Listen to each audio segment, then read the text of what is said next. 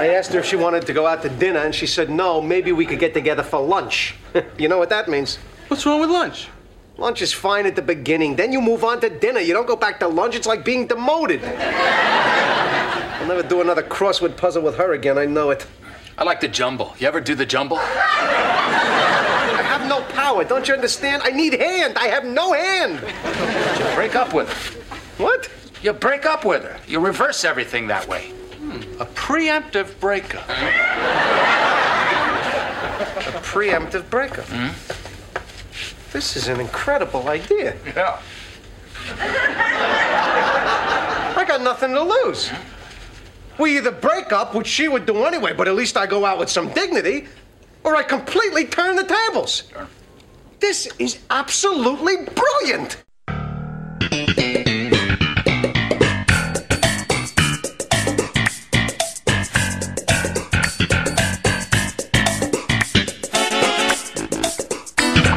Welcome to Talking Seinfeld, the podcast where we discuss everything we know about the show about nothing. This week, we are here to review the episode The Pez Dispenser. I'm Dando. I am Guy. Dando, how you doing, my man?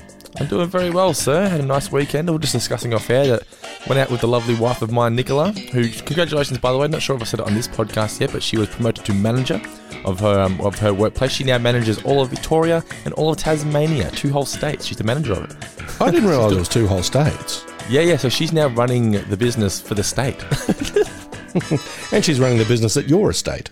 Yeah. Managing me, far more difficult than managing her business. But so congratulations to my lovely wife, Nicola, who's out in the... And you know the best thing about my wife too is, she's so understanding and so supportive of this show and everything we do here at the Four Finger Discount Network that she's managing the state at our kitchen table so we can have this office space to do our podcast. Oh, that's just saintly is what it is. Yes. She is sponge-worthy. But anyway, so what about you? What did you do for the weekend? Very little and so happy about it. It's so good when I was just saying that, you've just got a couple of hours of no interruptions. Because, I've got kids. You live with Louise. We don't live with Louise, but you got Louise most of your time. You've got kids running around here, there, and everywhere. And they're older, so they're louder. They're basically young adults just running around the house. But when there's no one in the house, it's just used to, it's like, it's just our time, baby. We can just watch whatever we want. We can go to sleep for 2 hours. Let's do it. We can do crosswords in the bed. Didn't that sound I love that great? moment, by the way. That sounded so nice. Yeah, when he said that, I was like, young Dando wouldn't get that. 34-year-old Dando gets it and appreciates it and has it in his favourite moments. I just loved that line. We did a crossword in the bed, and the sheer joy of George. We did a crossword in the bed. Like it sounds amazing. He made it sound like the most appealing thing, and quite honestly, it does. Yeah. There are plenty of good things to do in the bedroom, as Homer Simpson once said. Yes, I too like a bit of 2 across and 3 down, if you know what I mean. So, by the way, guys, we are now on Instagram and Twitter. I made it a few months ago, but we're now doing it. So, at Talking Seinfeld, one word, at Talking Seinfeld on both Instagram and Twitter. It is, if you are not a patron of the show, it is the way you can communicate with us and get in touch with us. So, just jump on Instagram, jump on Twitter, and follow at Talking Seinfeld. I'm going to give Guy the login deets for that. So, Guy's going to be posting on there as well. So, if you want to get in touch with Guy and myself and get an immediate response, because Guy will just be living by that social media. As soon as you send something to him, he's reply straight away at Talking Seinfeld. We'd love for you to jump on there and follow that. Make that your job for the next fortnight. Jump on there and follow at Talking Seinfeld. And if you do enjoy everything we do here, you can, of course, support us on Patreon for as little as just $1 per month. We'd appreciate if you could do that as well, if you could afford it. But yes, The Pez Dispenser, another really great episode of Seinfeld, one I was looking forward to reviewing, and it did not disappoint. It was very simple, this story, and I guess that's just Seinfeld in a nutshell a lot of the time. It's just a simple premise, not a whole lot going on, but still, it's the dialogue that makes it. There's not a lot, when it comes to like scenarios, the scenarios aren't grand. There's not a huge deal going on scenario-wise, but just the banter back and forth was just a whole lot of fun in this, I thought. Very much so, yeah. Just as Friends has its titles, The One With, Seinfeld does that as well. But you primarily go...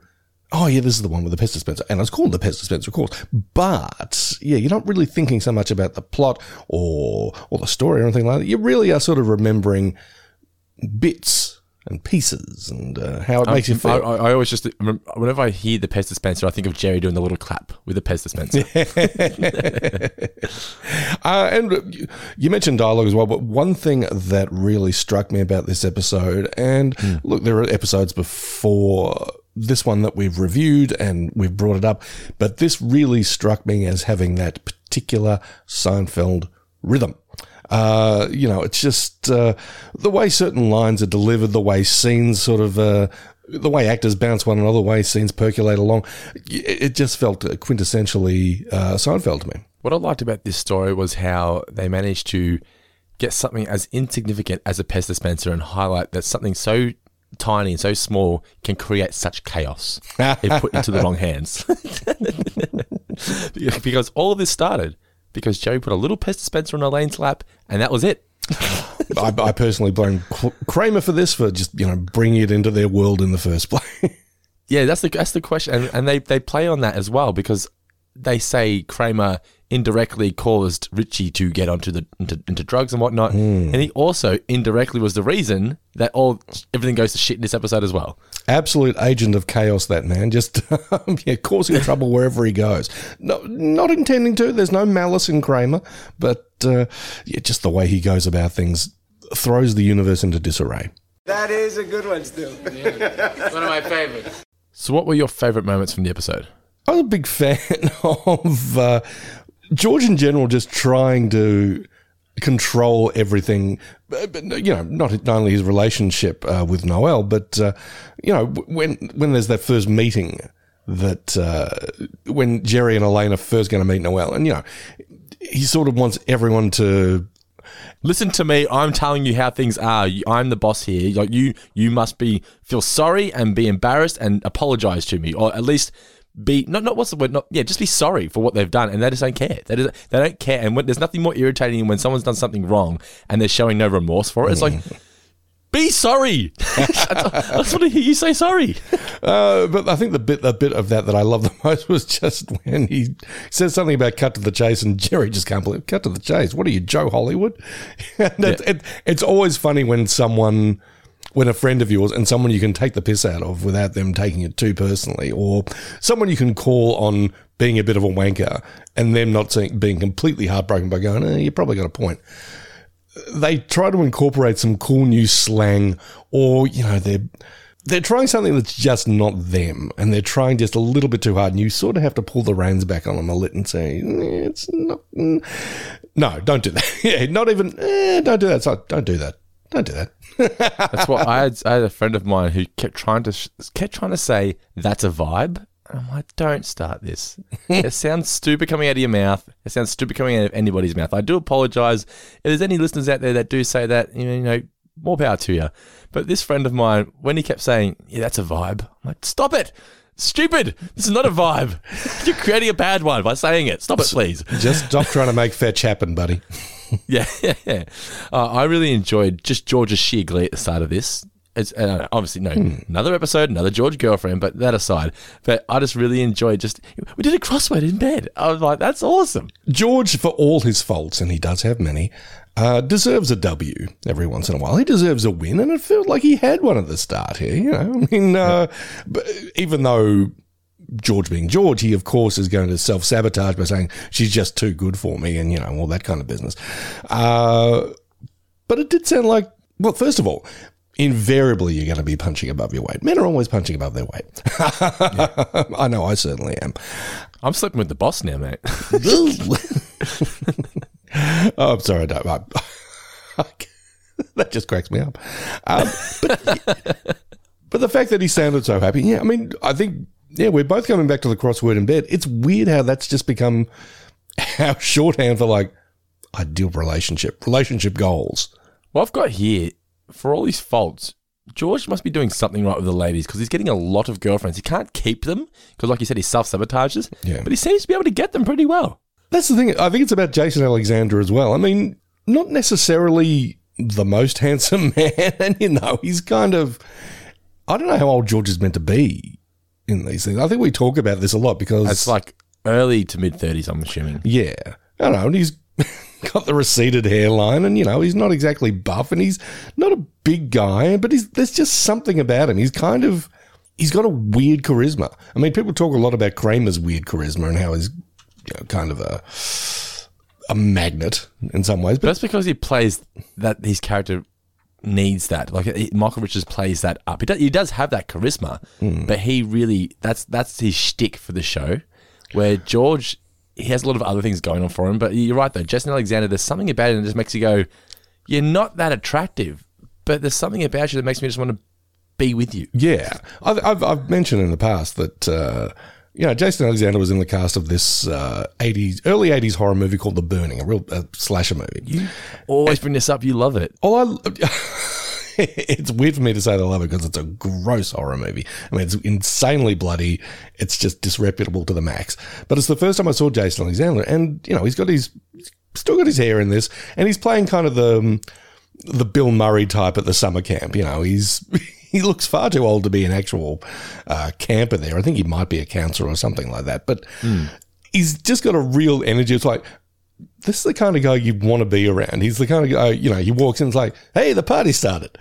And so even though by the way, he was 32 when this episode came out. Okay, then. So he's got he's still got some miles on the meter at this stage. And, the hair's gone. He's, got the love handles, but that energy is still there. Even though he's playing it down as George Costanza, who's kind of this born loser, that charisma is still there. You can't wholly deny it. So maybe that's it. Maybe that's women see it and they want it. As someone who's 34 now, I find it not confronting the fact that he's 32, but I think it's because I grew up, and when Seinfeld was first on, I was so young. So I always saw these people, Jerry, Elaine, Kramer, George, as old people. Mm-hmm. But I'm now older than what they were when that show was made. It's just like, oh shit, I'm getting old. It's like when you're a kid, you think your parents are so old. I'm like, no, my dad was like 27. He wasn't old at all. In fact, when I was a kid, he seemed like he was a real old person. Now I'm like, it makes me feel like, because we went out for drinks last Friday night, Nicola and I, for the first time in ages, we're at the local pool hall, Slate, here in Geelong. And there's all these sort of like 20-year-olds walking around. I'm thinking, there's certain points where I'm thinking, these like girls like looking at me thinking, who's this fucking old guy? Like, if I don't feel old, but sometimes I have those moments where I'm like, are they looking at me, judging me, saying, who's this old guy, questioning who do you think he is, hanging out with all these kids? Like, it felt weird. And the weirdest thing was, and I pointed this out to Nicola, was that there was like girls and guys there who were like 4 or 5 years below me at high school who are now like grown adults. And I'm like, wow, this is just so strange. I think it's just because I don't go out very often. I probably would, if you saw them all the time, it wouldn't matter. But just, I'm like, I haven't seen you since you were year 8. Now you're like in your mid-20s. What's happening here? It was just, yeah. It's tough getting older. I mean, I'll find myself, I'll be at the supermarket, for instance, and go through the checkout, and you'll be having not banter with the young person, behind the counter or whatever, or manning the checkout, but just asking how their day is. Yeah, but you sort of realise, oh, am I that old person who's like, how's your day going? Going all right? Oh, you're doing a very good job. It doesn't help that you're doing your Bobby impersonation. Well, there's that as well. That's not my Bobby impersonation. That's just generic old person. What's your Bobby impersonation? I thought that was your Bobby. I don't know if I can imitate Dad. I'll give it a whirl, but I'm not going to certainly do it off the bat right now. Okay. But then realising, you sort of have to keep yourself in check and go, okay, don't try. Make sure that what you're saying to this person who is probably 3 decades and change younger than you, make sure you're not that sleazy old guy who's like just talking to the kids like you're one of the kids. Just like, oh, you must be on that TikTok, yeah? So you're going out after this, eh? Oh, that's nice. I heard a guy say that to this girl at it happened last week. I was picking up a gift for Holly from Big W here in Geelong.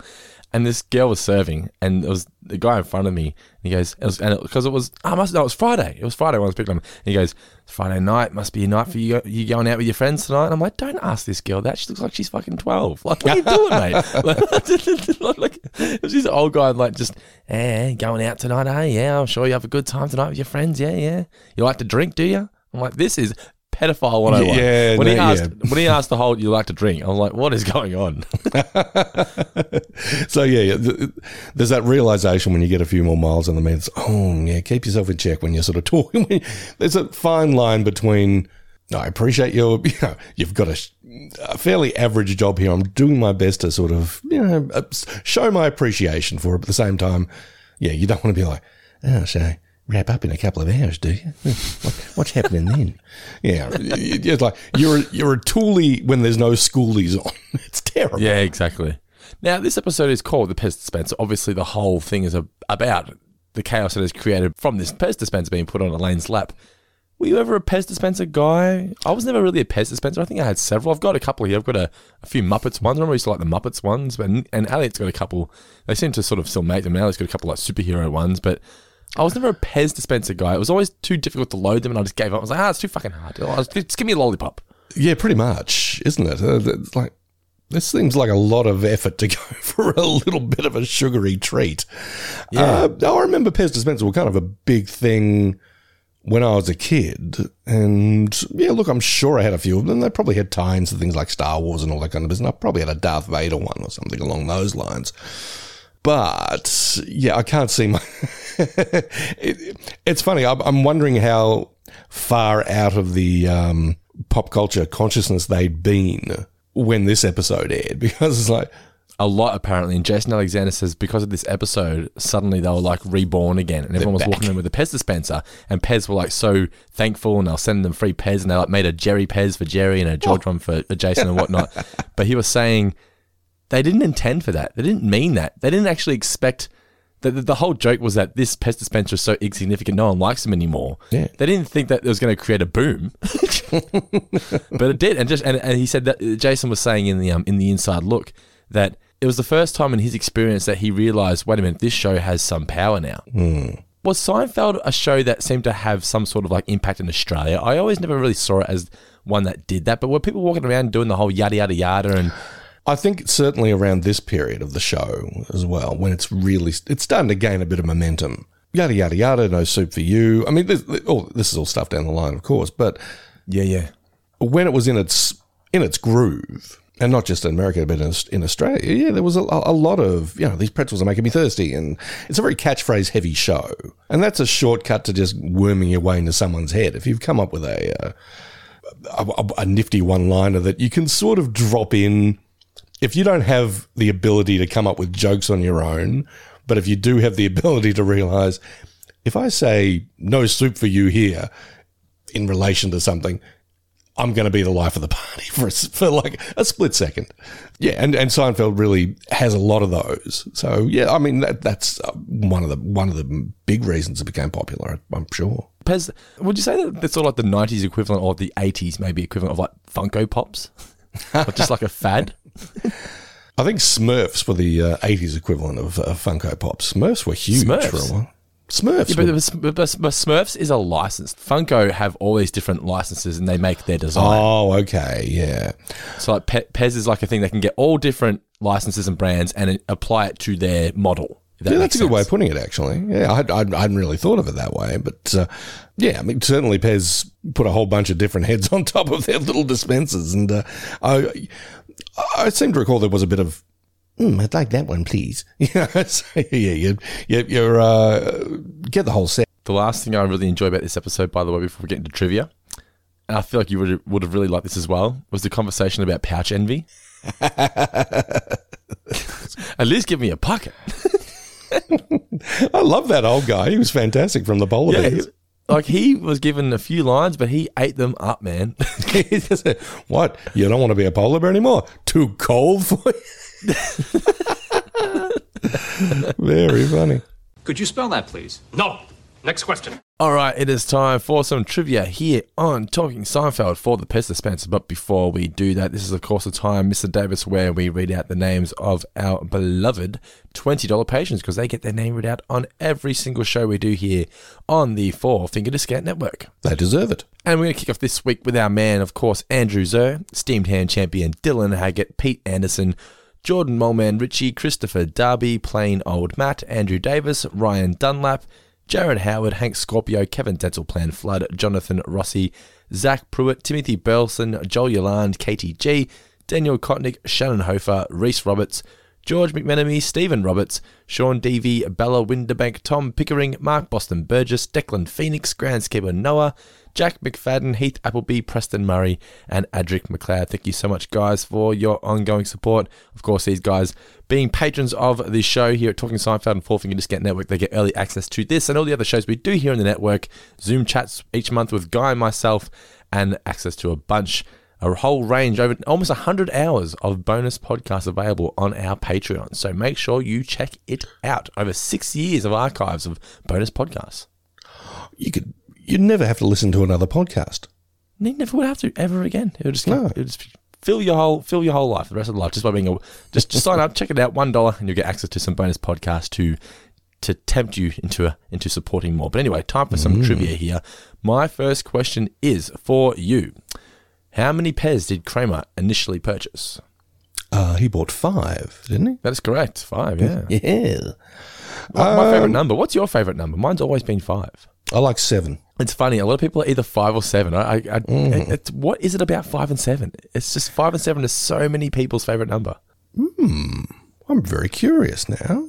Why do you think that would be the case? I have no idea, but like whenever I play Keno, like Nicola loves playing Keno, we always just choose 3, 5, 7, and we have never not won at once. So if you pick 3 numbers in Keno, you get like $50. You win $50, right? And we always put on 20 games, and every single time we've won at least once. So it costs us $20. We always walk home doubling our money. So 3, 5, 7. If you ever play Keno, do it. Maybe that's the reason. My first question to you. Yeah. George hands Jerry a can of something. What is it? Oh, is this the one they were talking about? It should be more popular? No. No. Oh, okay. It's not mentioned at all, but you can see it and you distinctly know what it is. I'm going to say Diet Coke. And you would be correct in doing so. Jerry just seems like a Diet Coke kind of guy, don't you reckon? Yeah. Come on, be a Coke Zero kind of guy. We've talked about it. I think would they have had Coke Zero in 1992 though? No, not Coke Zero and not even Coke No Sugar. Just Coke and Diet Coke. Not even Coke Clear. It's gone. They probably had New Coke and that's, forget it. Yeah. My next question is, what was the name of the old guy who was killed by the Gatorade? That's the club owner and his name was Marty Benson. Correct, yes. What temperature is it when Kramer swims in the morning with the polar bears? Ooh. Nah, you got me. What is it? He said it was 29 degrees, which I can only assume is Fahrenheit. We've talked about this, our American friends. Get with the program. Get Celsius. Get feet. Get centimeters, not feet. 29 degrees Fahrenheit into Celsius is minus 1.6. That shit is cold. And my final question here for the Pest Dispenser is, how old was Marty when he died? That I don't know, but I want to say 65. Oh, nearly 67. You should have gone with your lucky number. See, 5 or 7. See, I went with your lucky number, which yeah. I have a question for you. If you want some more, and it's funny because you mentioned earlier about the drink, but what are 2 of the things on George's conversation list with Noel? Yeah. How he can reverse park. Is that right? That's one reverse of them. Park. And why is it's Postum or something? Why is it not a more popular drink? Is that right? It's called Postum. I didn't look it up. What is Postum, do you think? It's a replacement for coffee. Oh, okay. Yeah. So basically, if you don't want to drink coffee, you drink this. And a lot of Mormons drank it because they don't drink coffee, so they would drink this instead. But I'm not a coffee drinker at all, so I don't need it. I don't need a replacement. I just don't want it at all. But yes, you got any more trivia questions for me before we get into our review? Oh, I think that ought to do us, don't you think? Let's jump into the episode. Let's jump into it, shall we, after this short break. If you're a fan of everything we do here at Talking Seinfeld, you can support the show on Patreon, where not only will you get early ad-free access to the show, but you also get access to hours of bonus podcasts, access to our exclusive Facebook community, and so much more. So join the family today at patreon.com/fourfingerdiscount. Link is in the description of this podcast. If you feel like having yourself a time, then check out our new podcast, Going Down to South Park, where we go back and revisit every episode of the iconic series, dissecting the stories, reveling in chef sing-alongs, and chuckling at the occasional fart joke. Going Down to South Park is available now for free on iTunes, Spotify, or wherever you find your podcasts. If you're looking for a podcast that'll always be there for you, look no further than our new show, The One About Friends, hosted by myself and my incredible wife, Nicola. She is literally the biggest Friends fan I know, so who better to help me as we revisit every single episode of the show, discussing the characters, fashion trends, and how this iconic series still relates to our lives to this day. The One About Friends is available now on iTunes, Spotify, or wherever you find your podcasts. The original air date of The Pez Dispenser was January 15th, 1992. It was written by Larry David and directed by... Who, Mr. Davis? Tom Sharones. Starring Fred Sanders as John and Elizabeth Moorhead as Noelle. And we were just discussing just then, I don't think Elizabeth really appeared in much, which surprised me because I thought she did a great job as Noelle. She was very good in this, and we'll get to it when we get to it, but she... she puts the capper on the episode very, very nicely. But yeah, I think like you, Dan, I looked up her CV. Looked up her other credits. Once this episode was done, it's like, she had one of those actors' careers where it's like, I've got a guest starring role in this and this.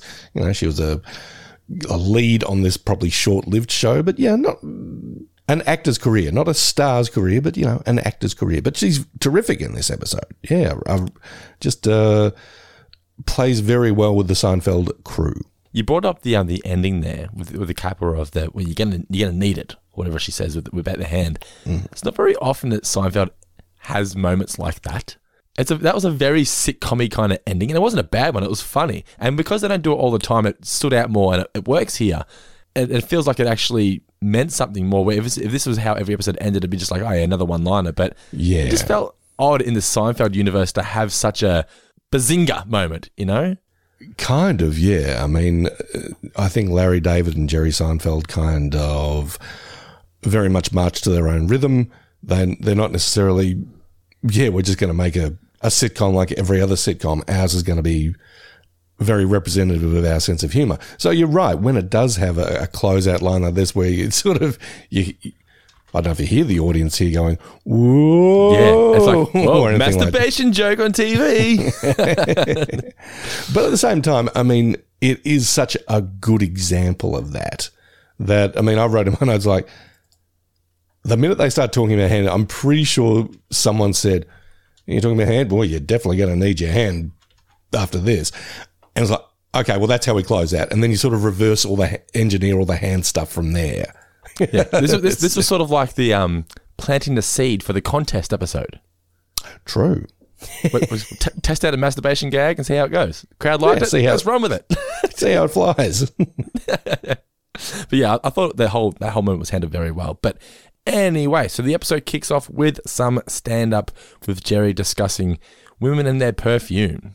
Women put on their perfume in an interesting way. I love watching them do that. Do you ever notice that, guys, when they have their little key strategio little areas and places they think we're going. And they always hit this one. Women are convinced that this is the most action-packed area that could ever happen in the dating world. What is that, lady? What is happening here? Is that in case you slapped the guy or something? He still finds you intriguing? Oh, Chanel. I like the aftershave on the wrist, right? For some reason, I spray aftershave there. I don't know why I do that. Like I spray my neck and I spray apparently, it's the human pheromone dispenser. It's where, that's where a lot. It's on your neck. I've always gone neck, wrist. Yeah, neck and wrist. Jerry makes fun of women for putting it there. I'm like, but that's where everyone does it, is it not? Everyone does that. Yeah. I felt insecure after I did that. I was like, am I not supposed to be doing this? Make sure, take note, whenever you interview Jerry, don't say you put aftershave on your wrist. Fuck him. But it is funny how a sitcom will kind of can determine your behavior moving forward. Friends did it really well because then they did the thing where do you check if you're a man, you're supposed to check your fingernails by folding your fingers into your hand. Sort of doing not quite a fist, but you do it that way. Putting your hand out, yeah. Yeah, as opposed to being a woman and you look at the back of your hand.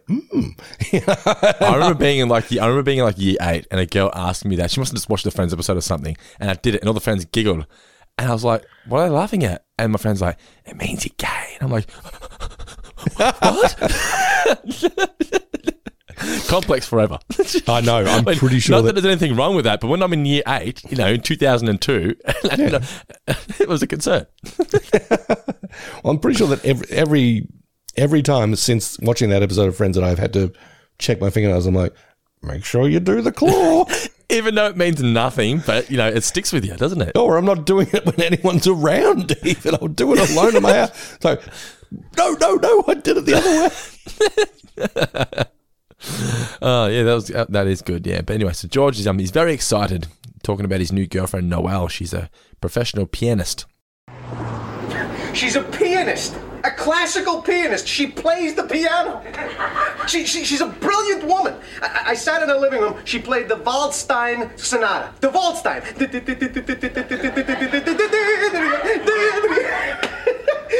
We did a crossword puzzle together in bed. It was the most fun I ever had in my entire life. Do you hear me? In my life.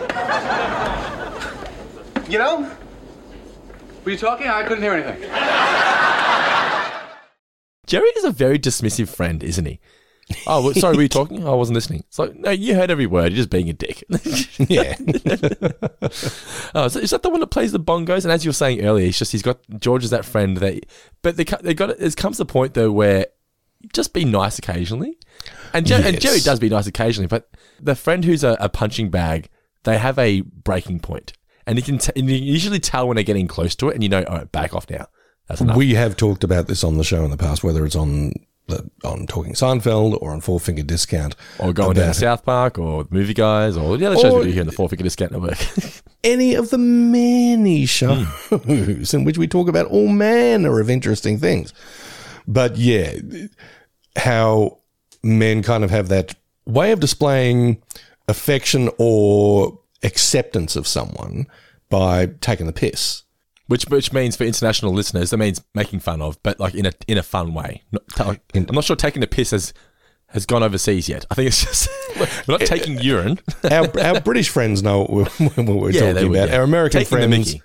Yes, poking fun at. But at the same time, if it's a friend that you've had for quite some time, or no, I think even if you realise like. There's so far you can go, and when you've even taken you put a little pinky toe across that line and go, oh, wait a minute, no, sorry. Shouldn't have done that. Shouldn't have said that. Mate, my bad. Sorry. And then you spend the next, 5 to 10 minutes sort of like, mate, good bloke. Good, yeah. And just, big upping them until you can start, poking them again. So George says he's very uncomfortable with the new situation, new relationship, because he's got no power. She has the upper hand. And it's tough to get.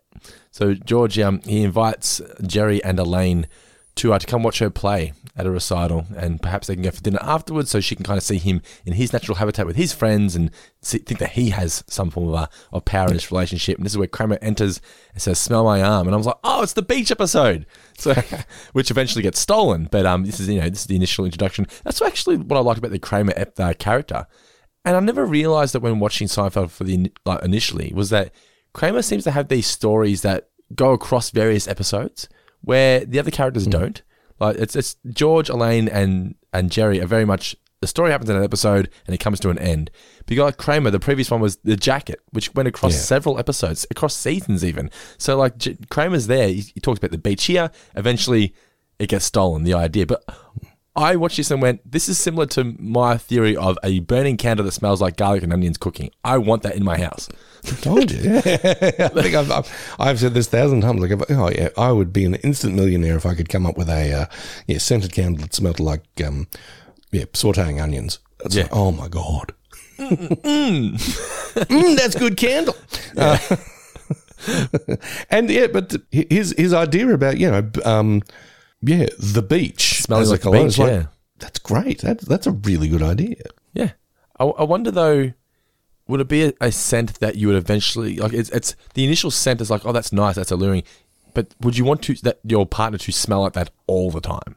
I think it'd be a good way of attracting somebody, but I don't think I would want Nicola to smell like the beach all the time. Well, here's the thing. I mean, first of all, with Nicola, does she have a signature scent that she uses, or does she have an array of them? for certain occasions. And likewise you. Do you have... I have just whatever my mum bought for me for Christmas the year before, really. I don't pay really any attention. It's a Calvin Klein something. It probably actually is called Calvin Klein something. Yeah. And it's got that really sophisticated ad with, some hot-looking French dude in black and white, and it's like, Calvin Klein something. Something. I use, what's it called? Lynx Africa? No, I don't really. But that was like and if you're in high school, if you went to the change rooms after PE class, it was a lot of links going around that air. It's just and they all combined in the middle of the room, and it's just it's all this big, very smells of sweat and links. Ugh, terrible. Anyway, but yeah, the beach, a good concept, and I think, obviously it does pay off in the end for somebody else. Yeah, but I think you'd use it every once in a while. It would be very much a summer kind of scent. And yeah, not every day, but and probably not when you're going down the coast or anything like that. But say you were going to, some nice, like a barbecue on a afternoon / balmy summer evening. It's like bit on the wrists, smell like the sea. I think my 3 favorite smells would have to be garlic and onion cooking, freshly cut grass. Reminds me of Saturday mornings, Dad cutting the grass, just when he had not a care in the world. And probably a wood fire. Yeah. What about you? What are your 3 go-to scents? Well, definitely, sauteing onions and garlic. What are the other 2 for you? I mean, I love it when you're walking down the road and you can smell that someone's got a wood fire and the smoke's coming out. But what about you? What are your 2? That is nice. Look, it sounds obvious to say that I'm a fan of sort of like beachy smells, given that we're just talking about the ocean here. But I am very partial to that. Okay. I don't really like going to the beach because I'm very pale and I'm like Anakin Skywalker and I don't like sand. It gets everywhere. But I do love the smell of it. Just when you've pulled into the car park, you've got a little bit of a walk to go to the beach, but you sort of get a, that's fresh. And then you get out of the car and you're like, oh, tide's out. What's my 3rd? I like pine. Like a pine scent. Yeah. So you'd be big on a real Christmas tree then, yeah? True, but are you going to have a Christmas tree in your? Do you ever have Christmas trees in your house at Christmas time? Just a little one. I got a tiny one that's in the cupboard, and I sort of take that out, and it's got a few little lights on it, and I just put that up. But, why don't you get a big one? You should get a big one. Don't want it. Don't want it? Fair enough. It's your choice. Yeah. we just bought a new one. We've had the same tree for like 12 years. It was a pain in the ass. Every time we'd pull it out, just little bits of green shit would fall over the floor. So we bought a newer one. It's a little bit bigger, but it's got the pre-lit lights built into it to save the hassle of having to put lights on it. Much better. Well, I know you like your Christmas, so it makes sense. Christmas. Yeah, definitely. Getting back to the episode though, that was a slight detour there. But yeah, so Kramer, he's got the beach. He talks about the beach. Then he says that he's joined the Polar Bear Club. That smells good. What is that? The beach. The beach? Yeah. Did you go swimming? It's 29 degrees out. No, I just joined the Polar Bear Club. You joined the polar bears? What the hell is a polar bear? Well, it's these people. They go swimming in the winter. They're terrific. I just took my first swim today. It's invigorating. Yeah. So shock therapy. But then Kramer says that he's got Pez dispenser, and Jerry's like, oh, Pez. It's kind of like one of those things where you go, I remember those. I love those. Yeah. It's like someone pulling out a wad of footy cards from the... Yeah. You're like, fuck, I love these things. And after about 5 minutes, you're like, yeah, what else you got?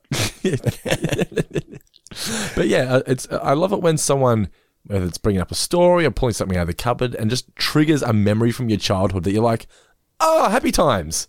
And it's just that nostalgia kick.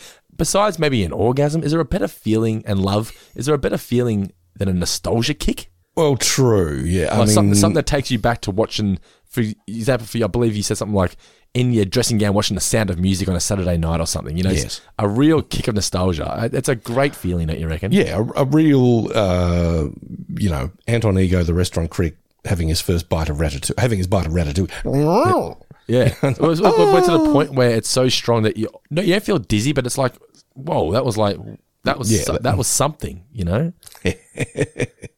I had a small version of that the other day because I was cleaning out the laundry and realised, there's a couple of these boxes behind the door here. What's in there? And it was a bunch of magazines from the 2000s that I thought I'd thrown out. You wrote this on social media, yeah. And I was like,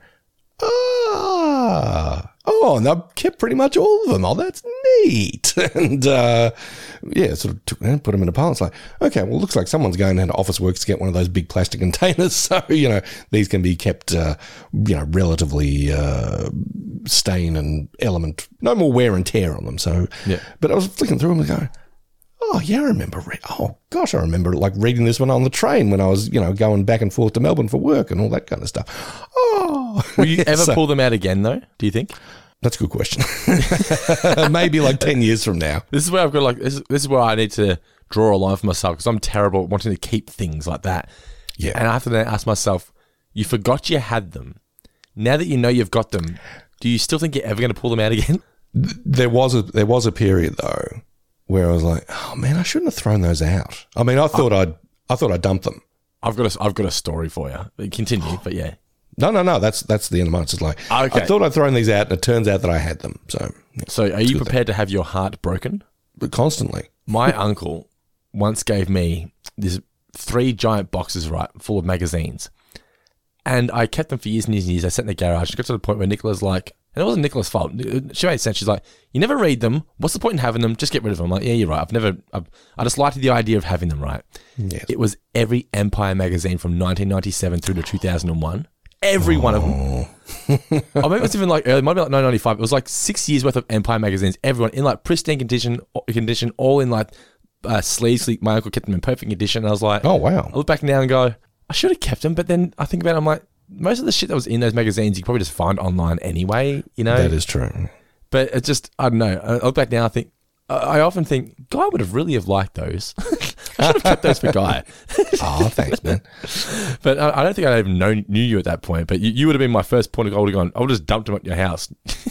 I would have had them for like 3 weeks and then gone, these are taking up space. Hey, I just bought it at the flea market. Hey, what goes on there exactly? You don't know? No, I know. You think they have fleas there, don't you? No. Yes, you do, Biff. You've never been to a flea market, and you think they have fleas there. All right, I think they have fleas there, so what? That didn't go anywhere, does it? So George doesn't really know what a flea market is. I thought, well, they're going to go to the flea market. They don't.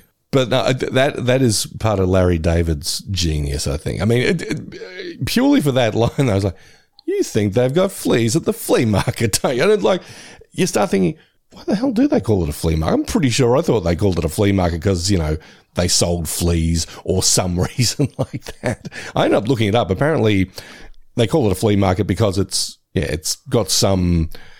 I think in France they called it something, and it's the vague translation was something like flea market. Okay. Yeah, but... I did look up what PEZ stands for. PEZ stands for something in French as well. Hang on. Is it an acronym? PEZ? It comes from the German word of peppermint. That's what it is. Oh. So it's Pfefferminz. So capital P, F, lowercase F, E, double F, capital E, R, M, I, N, Z. So the capitals, P, E, Z, from that word, peppermint, are PEZ. There you go, kids. The more you know. The more you know, yeah. That's definitely. But that's the kind of thing that 3 years from now is you go to a trivia night. That's the kind of shit they'll ask you. What does PEZ stand for? And everyone's going to think, oh, well, it must stand for 3 different words. No, it's just peppermint. It's a German word for peppermint. Yeah, yeah. And you'll be the hero of the night. I feel like the flea market was a Seinfeld episode. That would have worked for sure. Those guys walking around a flea market. Can you imagine the fun they could have gotten up to? True, but maybe too many sets. I mean, I think Seinfeld likes to keep it relatively isolated. Oh, maybe in a later, probably in later seasons. Episodes. They were not always, but they were very much being out and about. But yeah, I think the flea market would have been fun. I think this would be a fun game to play with our listeners. Mm-hmm. Throw out a title each week and get our listeners to come up with a story for each character based on that title, and the best one that we choose wins a prize. What do you reckon? That's good. If we want to hand out prizes willy-nilly, but... I won't announce what the prize is, but I'm in discussions with a sponsor for the show. We're going to hand out, and listeners of our show will appreciate it, and prizes will be given out. So the first one we're going to throw out there is the flea market.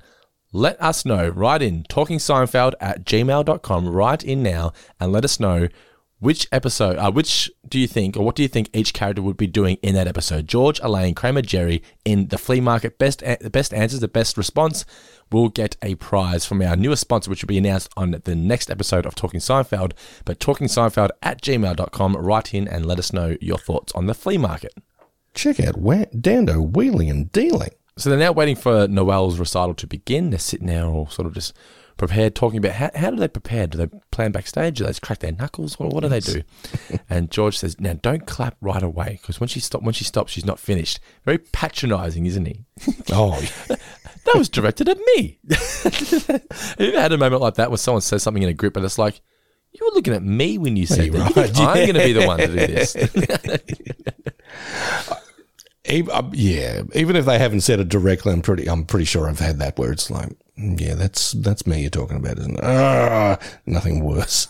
The recital begins. It's going well until Jerry puts the paste dispenser on her lap.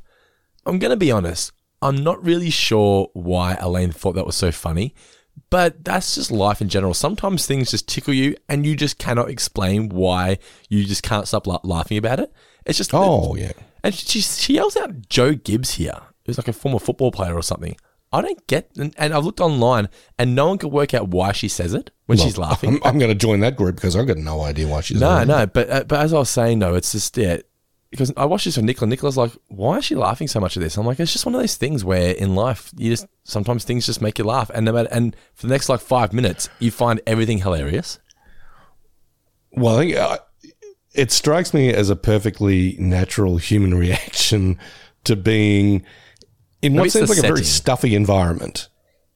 You know, I mean, you're sitting in a room, you're listening to someone play piano, not exactly sort of jaunty, ding, ding, ding, ding, ding, but pretty deep classical music. Yeah. Well, she does actually, I know what she does actually play. She plays it's Beethoven's Waldstein Sonata. So apparently this was the same piece that was played in a similar scene from George Cukor's Gaslight.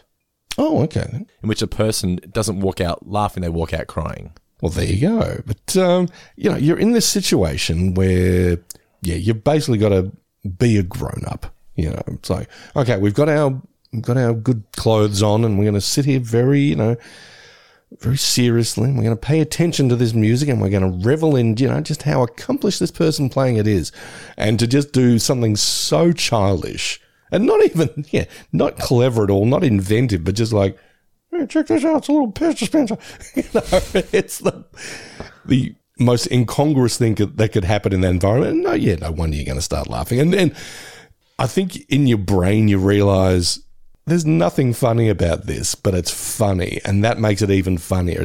It becomes a perpetual motion machine. You laugh at yourself for laughing, yeah. Yeah, I've certainly found that in my life, and I'm sure you found in your life as well, that you'll just start laughing at something and you just can't stop. The fuse has been lit and you can't cut it off anywhere. I get that sometimes when I'm watching classic Simpsons, and when we're doing our classic reviews, and I'm just like, I just have to pause it sometimes, and it happened in Seinfeld as well. Sometimes there comes moments in episodes where I got to pause, and I'm just like, I can't concentrate right now. That is just too funny, and I laugh and I cry for 5 minutes, and then I compose myself and get back to it, and then I think afterwards I'm like, the moment wasn't even that funny. Why did I have that response for you? Yeah. Why did you respond to it that way? What was so funny about that? I can't even explain it. It's as individual as your fingerprints. I mean, I remember seeing the movie Fantastic Mr. Fox. Yep.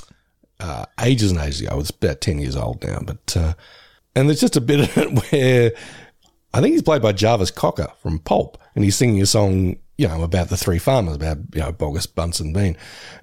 And one of them comes in and says, "What are you singing, Pete?" He goes, "Oh, I was just making it up as I go along." Really? It's like, that's just that's just weak songwriting. You wrote a bad song, Petey, and flicks a cigarette at him.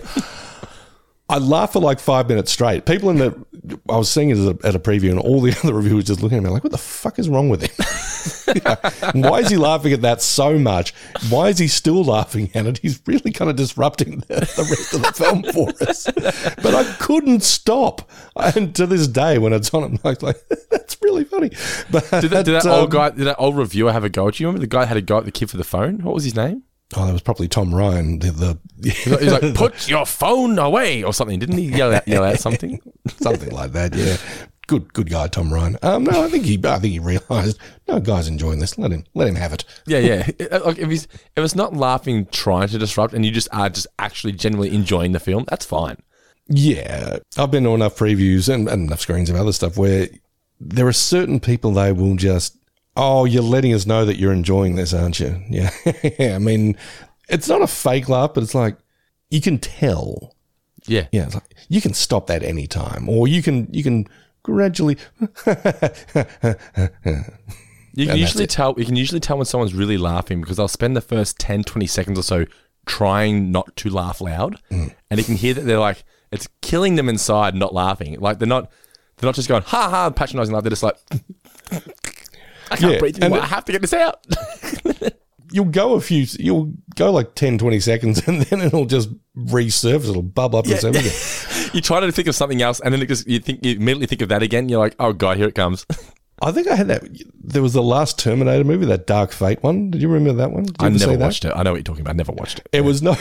Well, I don't think this is a spoiler. It's not. Yeah, it's not really. But Arnold the Terminator has essentially renounced being a Terminator. He's still a robot with Arnold's skin on top, but he's living like a human life, and he works as like a curtains and drapes guy.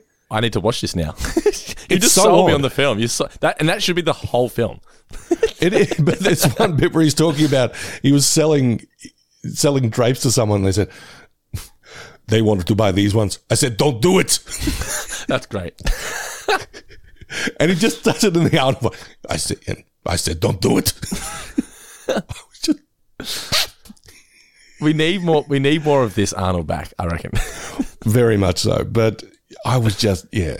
That takes me back to like early to mid 90s Arnold. I know he's still an action star at the time, but it's when he started dabbling into things like Twins and Kindergarten Cop and Jingle All the Way. Arnold's a really funny guy. Well, yeah. I mean, he knows how to play perfectly against the fact that he's Arnold. But he did that commercial not long ago for like, was it Tesla, the electric car or something? And he was like Zeus. I don't remember that one, no. And Salma Hayek was his wife. Okay. And they're like, I'm getting tired of living here on Mount Olympus. I'm going to go down and live in Los Angeles. And, he and Salma Hayek are like, driving around in the Tesla, and he's recharging everyone's electric shit by using his Zeus lightning bolts. It's on YouTube. It's actually pretty funny. But, yeah, he's got a good sense of humor. But just that whole, I said, don't do it. Just kill me. Anyway, sorry. We're going off on so many tangents on this on the Pez dispenser. So this episode's going to run so long. Yeah, it's fine. But anyway, so Elaine goes outside and she sees John Mollica. He approaches her outside and she goes, I thought you were broken up with Jerry. Why is he now? Oh, no, we have broken up. And so immediately starts hitting on her. And I'm like, dude, not the time. Like, give it some breathing space first. And we cut to the Pez just sitting on the chair. That was funny. Yes, yeah. And then John explains that Richie Apple, their friend, he's messed up on drugs now. And Elaine then suggests intervention. A lot of people are doing it now. Like, it was like I know they started doing it in like the 60s, but it was like a fad. And you've explained this in the past where like late 80s to early 90s is when like it really started picking up steam. Yeah. And I know the two episodes are, basically a decade apart, but we just did a Simpsons episode or a 4-minute discount on The Simpsons that had an intervention in it. It's weird how everything just connects, isn't it, on this show? It's so on our shows. But John says that Richie would only ever listen to Jerry. He really respects Jerry. Cut to Jerry clapping the Pez. Yeah.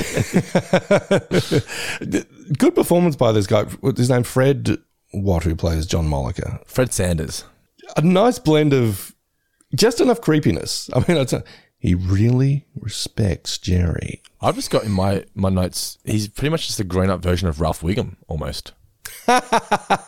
Like season 4, season 5 Ralph Wiggum. Where he's like, everybody says, he goes, you know when Ralph says, I wouldn't have so many nosebleeds if I didn't put my finger up there. Is that kind of Ralph? Yeah. But yeah, so basically he's hitting on Elaine. He realizes that Jerry's not with her anymore, and Jerry's just not disrupting, but just taking the piss. Holding him a Pez dispenser. Just being very childish. So now we're backstage and we're waiting for Noelle to come out of her room. George, he's having a go at Jerry and Elaine. How could you do that? I'm sorry, George. I'm sorry. What did you put the Pez dispenser on her leg for in the first place? I don't know. It was an impulse. What kind of a sick impulse is that? How could I know she'd start to laugh? I'm sorry. I'm sorry. I am. Can we just go in already? What are we gonna tell her? I'll tell her I was the one who laughed. No, don't say a word. If she thinks my friends are jerks, then I'm a jerk. Oh, remind me to talk to you about something later. What about? Hey, we're discussing something. I know, but I'm distracted now. Well, what are you, a baby? All right, tell her. When I was outside, I ran into John Malika. Really? John Malika? Yeah. The guy that used to bartend at the comedy club. How's he doing? He's good. Could we cut to the chase? Cut to the chase? Yeah. Well, what are you, Joe Hollywood? A lot of people say it. I would lose that. What's that? Lose that? That's not a Hollywood expression. Yes, it is. Anyway, so John told me that Richie is in town from Los Angeles, and he's really messed up on drugs. So I told him you should do an intervention. Really? An intervention? You know, you people, we got a situation over here. Yeah, but he wants you to be a part of it. Why me? He says Richie really respects you, and he would listen to you. These things are really hard to load. They then enter Noelle's room and she's very embarrassed by what happened. What was she even laughing at? I thought this was another sort of like sitcom-y moment, but I thought it was handled very well. What were they even laughing at? Pez? but he's offering her a Pez at the same time. I thought it was very good. Jerry then rubs into Elaine. You know, only a sick, twisted mind could be so rude and ignorant. Or maybe some mental defective put something stupid on her leg. And they're just having a go at each other. Noelle doesn't realize it's Elaine at this point. Noelle then says she'll never forget that laugh. And as soon as she says that, you're like, well, I know where this is going. Okay, well, we're going to hear that again, yeah. Now, I'm not sure, or this would have aired first, obviously, yeah, because The Nanny started in 93, but there was a very similar episode of The Nanny where Elton John was the guest star.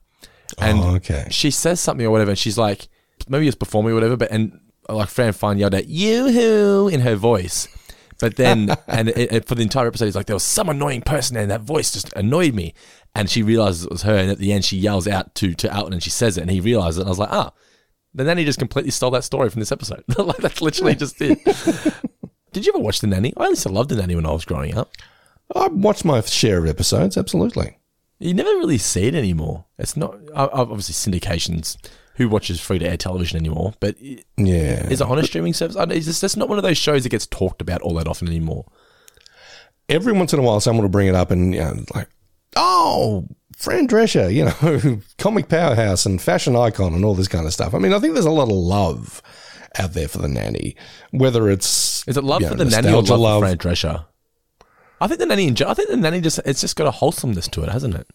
I think so, yeah. And I think the two are kind of indistinguishable. Yeah, it's. I think people love The Nanny, but yeah, mostly they love Fran Drescher. You're right. Yeah. So Noelle doesn't feel like going out. He says, "How do you prepare for the evening playing your recital?" I just crack my knuckles. I remember when I was younger, I hated people cracking their knuckles. The sound of it used to send chills down my spine. I would like scream. I'd block my ears. I don't want to hear it. I don't want to hear it. I crack my knuckles all the time now. I just do it. It's like once I did it. I think once I like leant down and put this kind of motion, just like a closed fist, and leant down, and my knuckles cracked, and I was like, oh, that's not so bad. That actually feels quite good. And I remember the physio at Ford, when I used to work at Ford many moons ago, I remember him saying to me that there's no issue with cracking, because everyone always says to you, don't crack your knuckles, you'll get arthritis. But he told me cracking your knuckles is good because it's releasing all the built-up gas or something that's built up in there. That's what the sound is. All the gunk. Yeah. Who am I going with? Am I going with the people that tell me that it's going to give me arthritis, or am I going with the professional here? What's the... Go with the pro. I mean, I used to do the thing where, I don't know if you can see what I'm doing. Yeah, that's what I was just doing before. Yeah, you crack them like that, yeah. Yeah. Just sort of, you don't sometimes I like put my finger against Nicola, because Nicola hates it. So sometimes I put my finger against her like this. You can't see, obviously, listeners, but I just rest my finger against her and just sort of move my hand, and it cracks it. She freaks out. Yeah. By the way, yes, listeners, we are actually doing a whole lot of hand gestures here, showing each other how we crack our knuckles. I was doing the thing with, it looks sort of like air quotes. You put one finger on top of the other, crack, crack, crack. Yep. Enough about the cracking. But enough about the cracking. I thought this next moment was very relatable, and we've all been in this moment where she just goes, I said I don't feel like it. You're like, I will just back away now very slowly and just keep my mouth shut. We've all been in that point where we think we're just having fun, and we don't realize we're pushing any buttons. We're like, no, let's go out. I don't feel like going out. Let's just go for a drink. I said I didn't want to. You're like, oh shit, okay. Okay. Oh, well, maybe I'll call you later and we'll have a talk. We're now at Monk's. Jerry thinks Kramer indirectly is involved in getting Richie hooked on the drugs because he suggested dumping Gatorade on Marty Benson's head after they had a comeback win playing, I want to say softball or baseball, one of the two. Softball, I think. Softball, but yeah, actually based on a real incident. Yeah. So do you want to explain to the listeners what it was? How about you do it? It was based on the death of Hall of Fame football coach George Allen. Apparently in 1990, he was doused in Gatorade, the Gatorade shower, and 44 days later, he unfortunately passed away.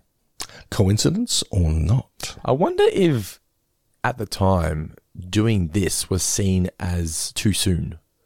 Because it would have been all over the news, that happening in America. It might have been a big deal here in Australia, but that would have been huge news in America. And just 2 years later, they're almost poking fun at it on Seinfeld. Would that have sort of raised a few eyebrows, do you think? I don't think so. No, I think enough people were getting doused with Gatorade, and if this one person does, I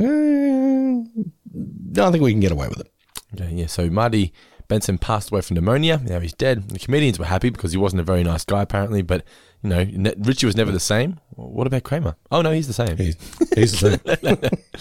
We're now at Jerry's apartment, and John wants to have the intervention there. He's like, my furniture's not very confrontational. I don't want to. I wouldn't want to have it at my house either, because if they get angry, shit starts going thrown around the room. No way. Oh yeah, no, I'm not. I'm definitely not having an intervention at my place. Forget it. I think, but it's got to be like a place where they feel safe, though. It's true. It's got to be a comfort zone, and then you take them out of the comfort zone. Yeah. Kramer wants he wants in on the intervention. I had this down as actually one of my favourite moments. It's like, oh, can I get in on that? Yeah. What? Also, I know a lot of people think Kramer is a fashion icon. I'm not necessarily one of those people. I did like the pink shirt he was wearing with is it like a flamingo or some kind of bird on it? He just like we'll say, he just has a quality, Michael Richards, where you're just like, you're not necessarily a good looking guy, but there's just something about the animalistic draw of you.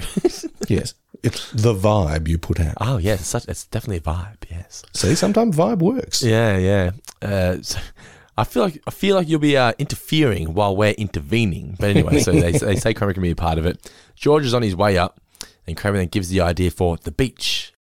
Stop smelling your arm! I got a great idea for a cologne. It's called The Beach.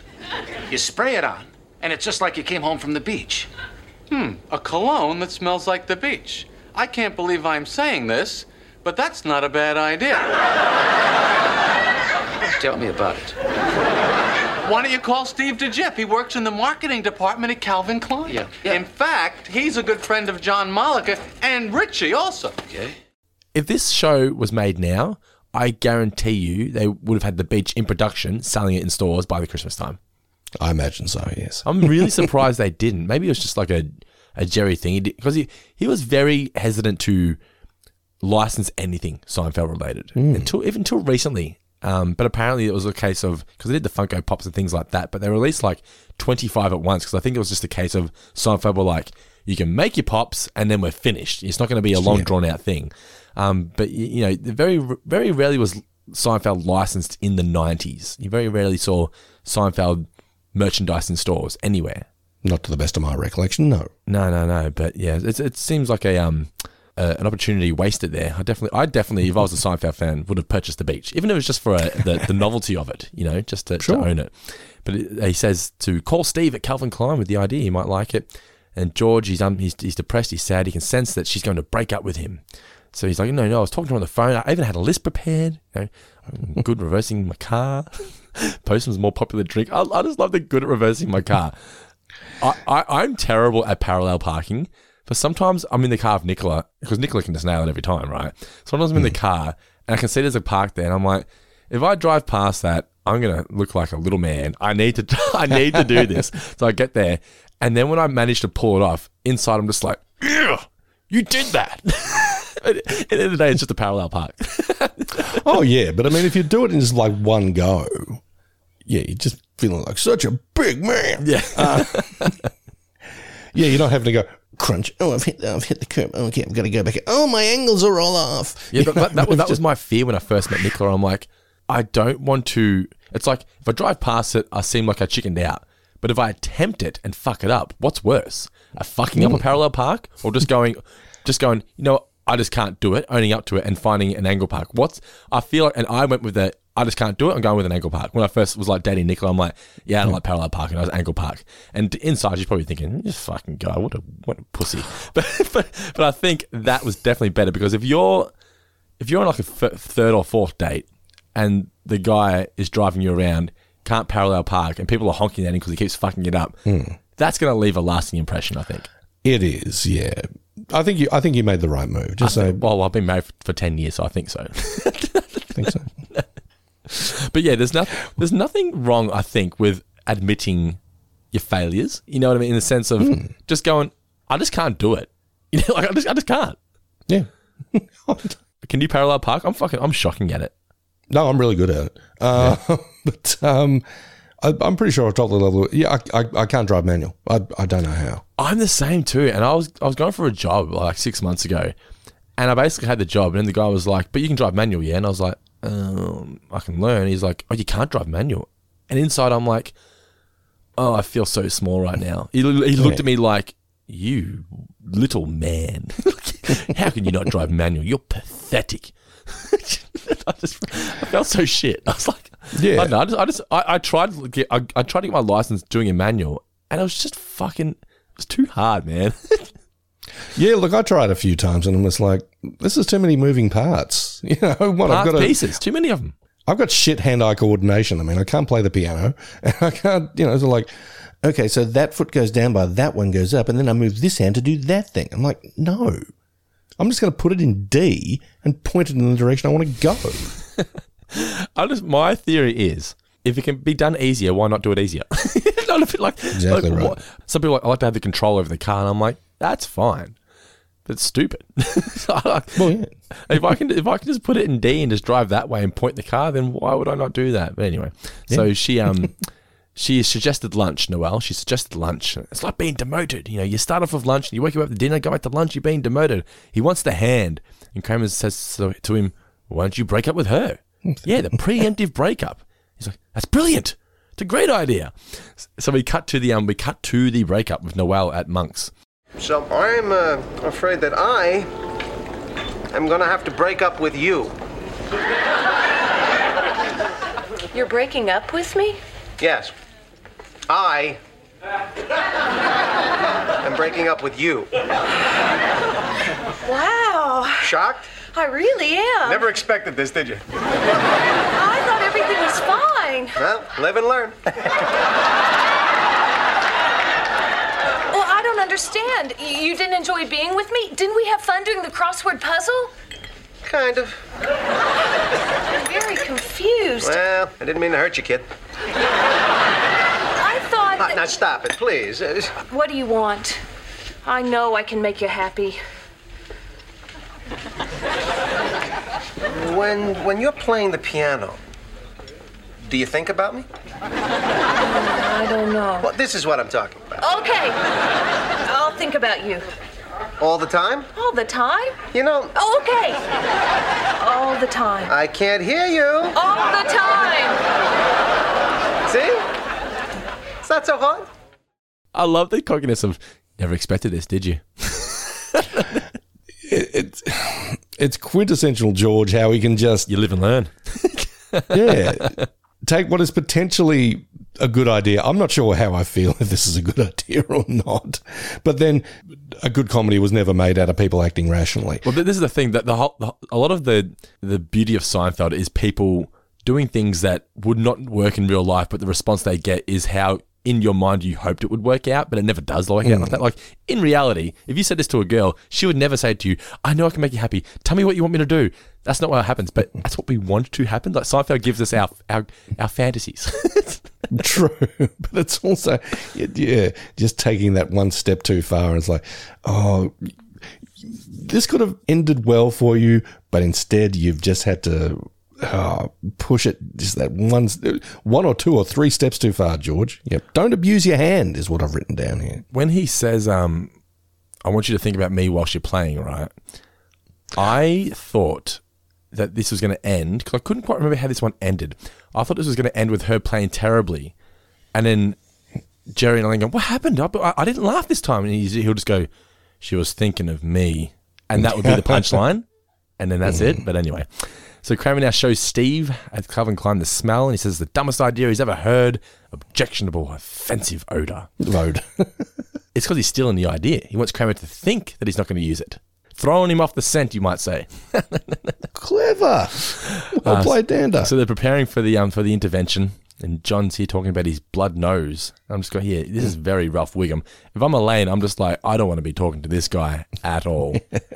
Anyway, but then we got the guy who's angry at Jerry for having no ice cubes. I'm like, this guy seems like somewhat of a loose cannon. I must have been. I initially thought that was Richie Appel.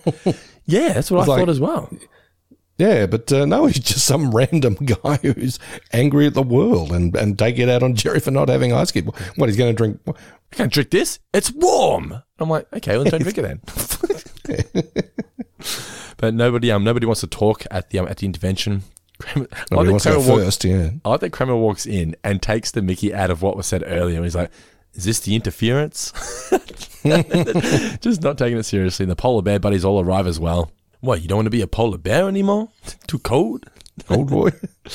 Then we get the buzzer and everyone hides. It's not a surprise party. What are you doing? Elaine doesn't think it's appropriate that John's hitting on her at this point in time, and I completely agree. And then it's George and Noel. And he says that, it's gone to plan. I got so much hand, it's coming out of my gloves. The male kangaroo doesn't have a pouch. Only the female has it. So the male has pouch envy. Why should she have this huge pouch and I have nothing? I have things to carry too. At least give me a pocket.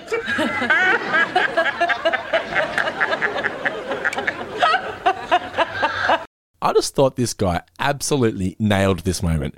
He was given like 3 or 4 lines of dialogue there, and I just thought he was just hit it out of the park. It was so good. Just killed it every time. Yeah. To the point where Elaine has to laugh. That laugh. That's the laugh. That's it. You're the one. No, it was an accident. It wasn't my fault. It was Jerry. Jerry put a Pez dispenser on my leg. You put a Pez dispenser on her leg during my recital. I didn't know she would laugh. And you lied to me, George. You lied to me. Lied? No, I didn't. What did I do? Where are you going? I am breaking up with you. You can't break up with me. I've got hand. And you're gonna need it. A very well-written, if not cliche, ending to this story, but I really enjoyed it. It's like something you would expect on the end of Just Shoot Me. Yep. And that's not a bad thing. Just Shoot Me is a perfectly good sitcom. Definitely is. Another sitcom that doesn't get talked about less than The Nanny even. It's like Just Shoot Me just never existed. You never hear anyone talking about it. I loved Just Shoot Me. And I don't know if it's on any streaming service or you have to go to one of the digital channels of the free-to-air networks. Yeah, syndicated. I've got season 1 and 2, I think it is, on DVD as a box set. And I loved Just Shoot Me. I thought it was a great show. Yeah. You tend to think of Seinfeld as like a cut above or its own thing as opposed to, it's a sitcom, of course it is, but... It was generational, yeah. Yeah. So, it's odd, as we said, that it sort of ends on a kind of line. But, a really, really good example of that. Like I said, if you're in the writer's room and someone's talking about hand, you go, well, you're going to need your hand. Oh, perfect. And, high fives. Richie then arrives. He doesn't know what's going on. And the next day, Jerry's describing how the intervention went down. So George is there. He can't do the crossword. He can't do it. He's just too sad. Jerry explains that Richie was hostile and he was talking back to everybody. And then he spotted the Pez dispenser. So it's all full circle now, the Pez dispenser. This is perfect Jerry delivery as well. When you sort of talk about Seinfeld voice, just the thing, he's doing great in the rehab. He's hooked on Pez. Yeah. That's such a... It's almost like he's doing stand-up. It is. And if you're doing a Jerry Seinfeld impersonation, that's not a go-to line, but that's very much the rhythm. Like, so-and-so, so-and-so, so-and-so, so-and-so. Yeah. But yeah, he says that when he's when he was a kid, his father was driving the car and he was trying to load a Pez dispenser and he lost control, crashed into a school cafeteria. No one was hurt, but the Pez was destroyed beyond recognition. And then, 2 hours later after the intervention, he checked himself into a clinic. He's doing well because, as he said, he took dumb Pez. And this is where we get another... it was a weirdly written Seinfeld, this one. Like, it felt sitcom-y. And Seinfeld, despite the fact that it is a sitcom, doesn't usually feel sitcom-y. And that might just sound bizarre and stupid, but do you know what I mean? It doesn't feel like your cliche sitcom banter, but this did. True. But Dano, we've been very fortunate in the Four Finger Discount Network to talk to various people who run shows. Yes. Matt Selman, for instance, showrunner of The Simpsons. And, they talk about how, or even if you just read about or hear about sitcoms or TV shows in general, how, an episode may have someone's name on it, but often it's a collaborative effort. It's the result of a collaborative effort. I mean, I'm not sure if it was the case that Larry David actually did write all this himself, or, you had a few other people saying, well, what about this? What about this? What about this? This almost feels like an opportunity that where the writers in the writers' room sort of took it and ran with it, and everybody added their 2 cents, almost like an audition piece for, hey, I'd like to come work for The Simpsons too, or I'd like to, write for Just Shoot Me or whatever. So there are some very sitcom-y lines. I mean, as you said, the closing out with... what's a 3-letter word for candy? It's like, that's a sitcom closer. I know what you're doing there. What letters? 3 letters. P-E-Z. Yeah. There you go. Then we end with some stand-up talking about Jawbreakers being the ultimate challenge candy, marketed as some sort of experiment. I was always too scared if I put that in my mouth, it would go straight into my throat and kill me. I always had this fear of, I think maybe it was seeing the movie Jawbreaker. Remember the movie Jawbreaker? Where the girl was in the boot with a jawbreaker in her mouth and I think she choked and died? Correct. Yeah. Yes. I never ate one after that. That movie got to me. I was like, fuck, that could actually happen. I don't know, but I was never a fan. I just never got the fascination with Jawbreakers. I had a couple of friends that loved them, but I'm like, there's not that much taste to them. They hurt your teeth. There's the fear of dying. I don't get it. None of these are winners. No, none at all. Just give me some Whiz None of these Fizz, are man. selling points. Give me some Whiz Fizz. I feel like you would have been a kid that snorted Whiz Fizz. Is that right? No. I never did that at all. Wasn't even a huge Whiz Fizz guy. It's like, I get this. I like Pop Rocks. Okay, yeah. I if I was going to have that tingly sensation on my tongue. Like the popping candy Santa elves, like at Christmas time. You always get the popping candy elves chocolate. Do you ever eat that? Popping candy. Yes. Yeah. Whiz Fizz just felt like it's hard to describe. Whiz Fizz would just feel like a bit of like a sizzle on your tongue. I liked Whiz Fizz, but there was always a point where you're like halfway through the bag where it was like caked on the spoon and it was just, it wasn't picking up as much anymore and your fingers were getting all wet because I don't know. It's a good analogy for coke use. Yeah. I used to have a mate though who used to, it was hypo, but he used to just get the Whiz Fizz, rip the bag and just like straight into the mouth. He wouldn't use the spoon. It was just straight in. Oh my God. Did he look like he had rabies? Yeah, it was like he was foaming at the mouth. He behaved that way anyway. Yeah, you get that sort of low level sizzle if you have a bit of Whiz Fizz on the tongue. But Pop Rocks, it feels like it's like they've turned up the heat. Great. All right, well that is our review of the Pez dispenser. I hope you guys enjoyed it. Thank you so much for listening to the show. Don't forget to please follow us on both Instagram and Twitter now. You can find us at Talking Seinfeld. That is your job for the next fortnight. All you listeners out there, get out there now and follow at Talking Seinfeld. We would appreciate it. Also, if you do have a spare moment, please rate and review us on Apple Podcasts. Chuck us 5 stars and leave us a few kind words. Every review that comes through on Apple Podcasts, we will read out on the show. And as well, if you listen to us on Spotify, I don't think you can leave reviews as in words, but you can check us 5 stars on there as well. So we would appreciate all of the support. And of course, if you do appreciate what we do here at Four Finger Discount Network with all the shows we do, you can support us on Patreon for as little as just $1 per month. It all goes a long way to helping this little dream grow. Because as we said, I quit my job a couple of months ago and we're trying to make this a career. So let's see. It needs your support. So hopefully you're enjoying all the hard work we're putting out here, Guy and myself here on the Four Finger Discount Network. And if you do so, please, if you can afford $1 per month, we would appreciate that support. The link is in the description of this podcast. But this has been the Pez Dispenser. On the next episode of Talking Seinfeld, we are checking out The Suicide. Oh my. I'm looking forward to sinking my teeth into that one. So The Suicide is the next episode of Talking Seinfeld. This has been the Pez dispenser, Mr. Davis. Any final words for those incredible listeners out there? Indeed, I have hand, and I'm certainly need it.